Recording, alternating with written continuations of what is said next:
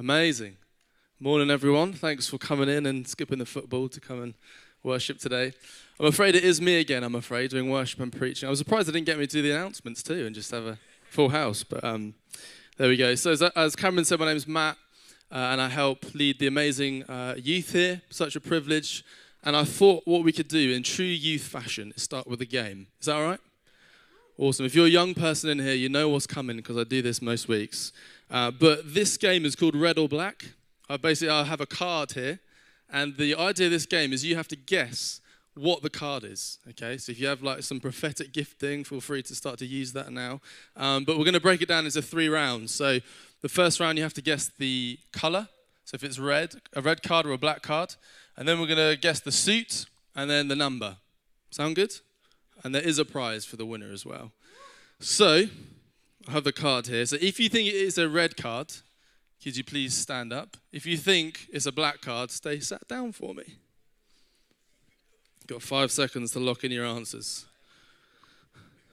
Red card, stand up. Black card, stay sat down. Okay, locking in 3, 2, 1. It is a black card, I'm afraid. So if you were sitting down, please stand up. If you said it was a black card, stand up. I've realized I've only got 1 prize, so we might have more than 1 winner, but that's okay. Okay, so we know it's a black card. So now you have to guess what the suit is, okay? So if you think it's a club, point to like the badge on your shirt for like a club. If you think it's a spade, get a spade out, pretend to spade something. Okay, lock in your answers. Club, point to the badge. Spade, get your spade out. 3, 2, 1. I don't want to see no cheating, okay? Let's see what we got. It is a club. So if you said club, stay standing. If you said spade, sit down.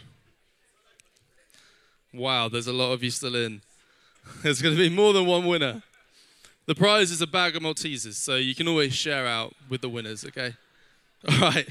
So last round. So now it's just numbers. So put on your hand what you think the number is. Is there anyone called Jack in here? Anyone called Jack? Anyone called Jack? Anyone's middle name Jack? No, okay. Luke, do you want to stand up? You're going to be Jack. So if you think it's a Jack, point at Luke. If you think it's a king, do a crown.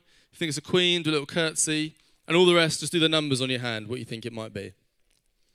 Okay? Lock in your answers.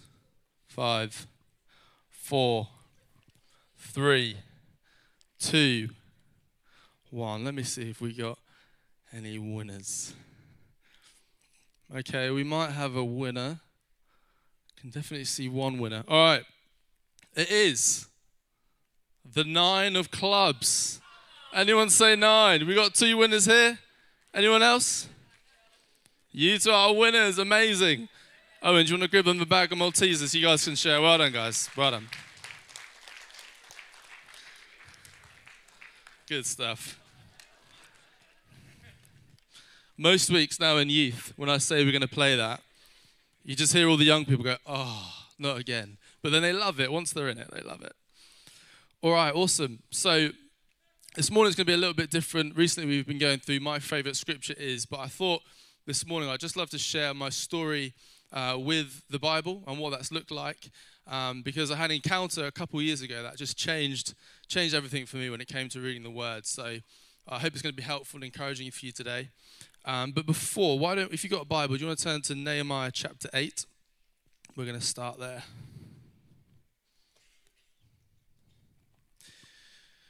Nehemiah chapter 8. We're going to read verses 1 to 6.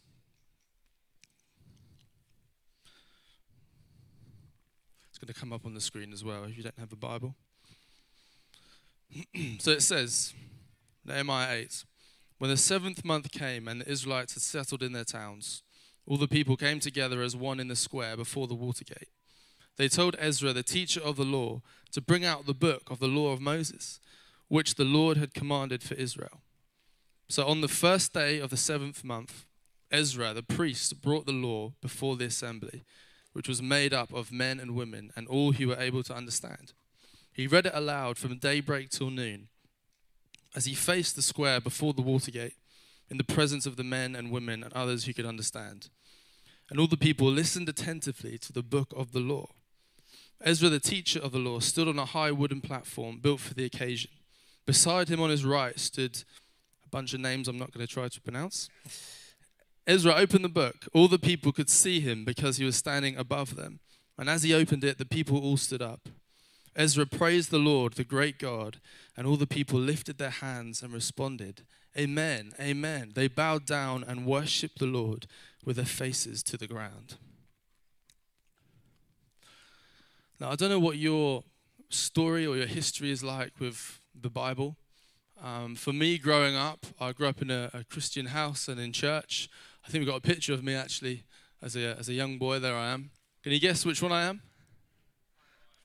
I'm the cute one on the right, the little blondie. That's me and my two brothers. So I grew up in church, and I actually found the Bible super boring, and I found it frustrating to read. I couldn't understand it. Firstly, it's like this big, right? It's massive, especially my little study Bible. It's huge. So it's quite daunting. Plus, I was never a reader.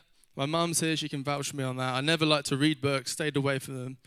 And so even in settings like this, when everyone would read the Bible, I'd go, oh, really? Oh, and I'd switch off.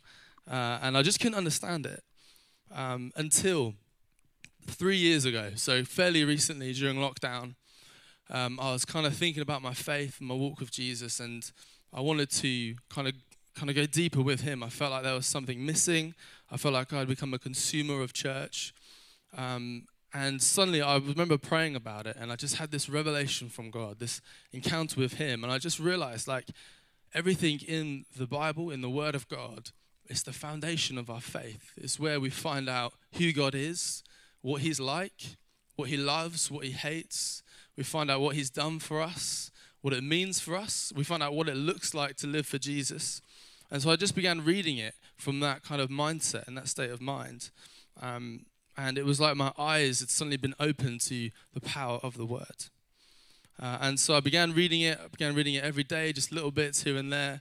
And I did a Bible in a year, which is where you go from the start of the Bible to the end in a whole year. You read a couple chapters each day. And that year was the year I never heard God's voice more in that year than I had the previous 24 years of my life. Because I was reading his Word, and he speaks to us through his Word. And the only way I can kind of describe it is I've got a niece who's just over a year old. And I remember when she was 6 months old, I was playing with her. We had all her toys out. And then her dad was in the kitchen in the next room, and he started to talk, just talking to his wife. And then my niece stopped playing and crawled into the kitchen. First of all, I was like, hang on, we're playing. Where are you gone? But what I noticed was, even from a young age, babies know the sound of their father's voice. They recognize it, and they're drawn to it. And it's just like that. When we read the Word of God, it's like everything within us is just like, that's my Father's voice. That's my Creator. It's ingrained in us to know God's voice. And as I would read it, I would just say, Holy Spirit, speak to me through your Word. And he would just begin to reveal stuff. He would change me. He would convict me of sin. I started hearing his voice. He began to put his dreams inside of me. And when I became anxious, I would speak scriptures that I'd memorized, and he'd give me peace.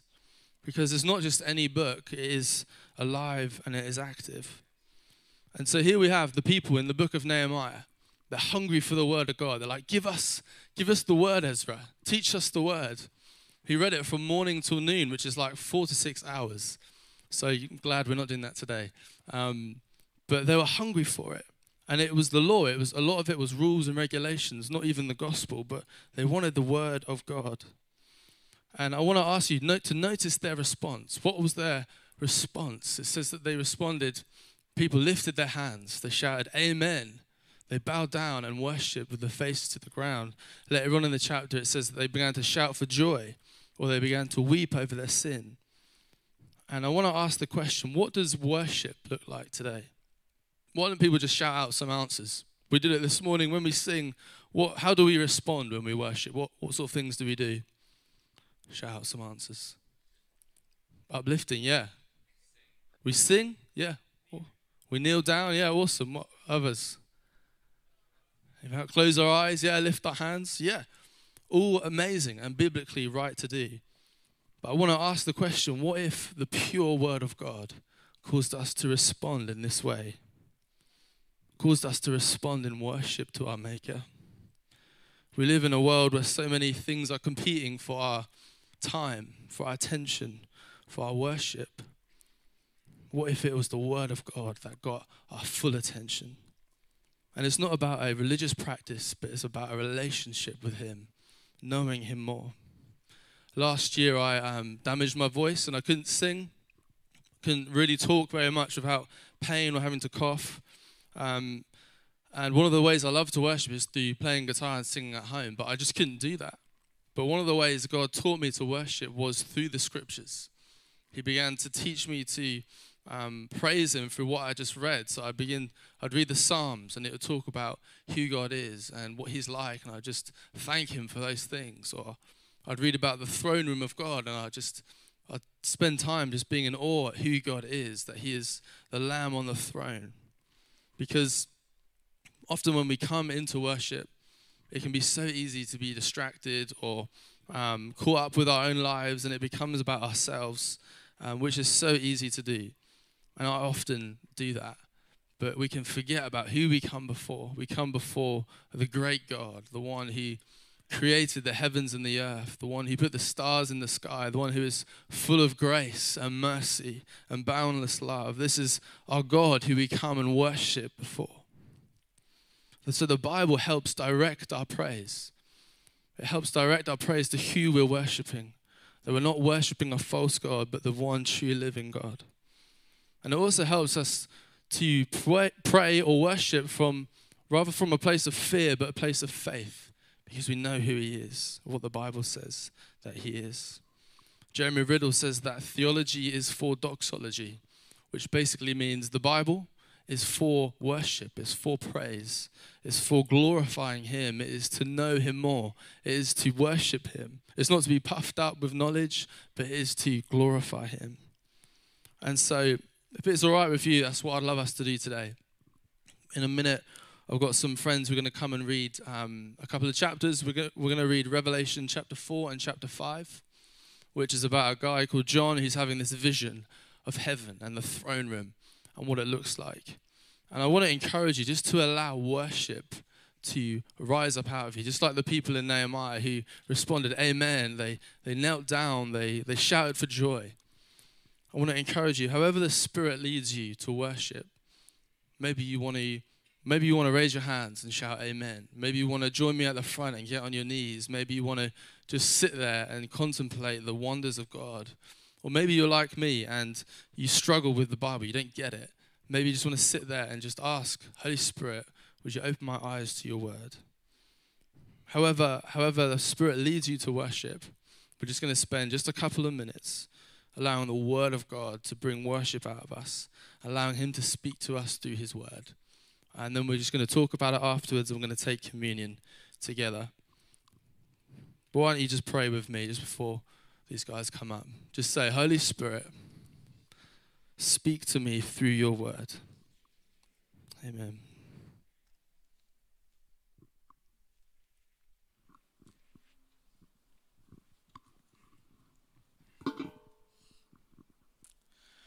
After this, I looked, and there before me was a door standing open in heaven.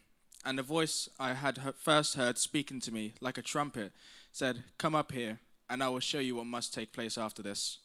At once I was in the Spirit, and there before me was a throne in heaven with someone sitting on it.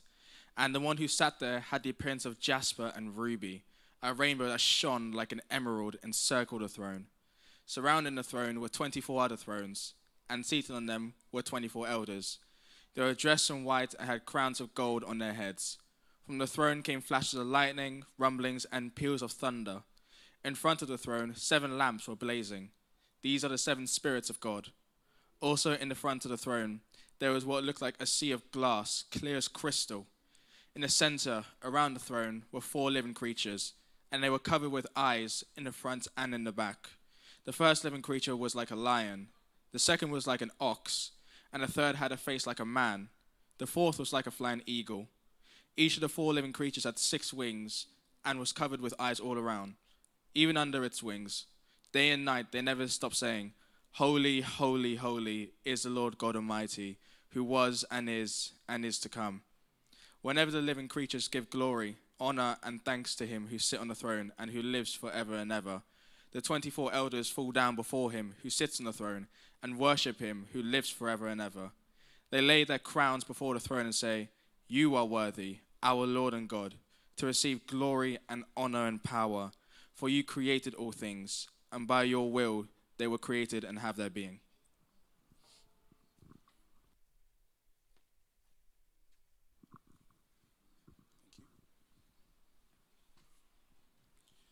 Revelation 5, the scroll and the lamb. Then I saw in the right hand of him who sat on the throne a scroll with the writing on both sides and sealed with 7 seals. And I saw a mighty angel proclaiming in a loud voice, "Who is worthy to break the seals and open the scroll?"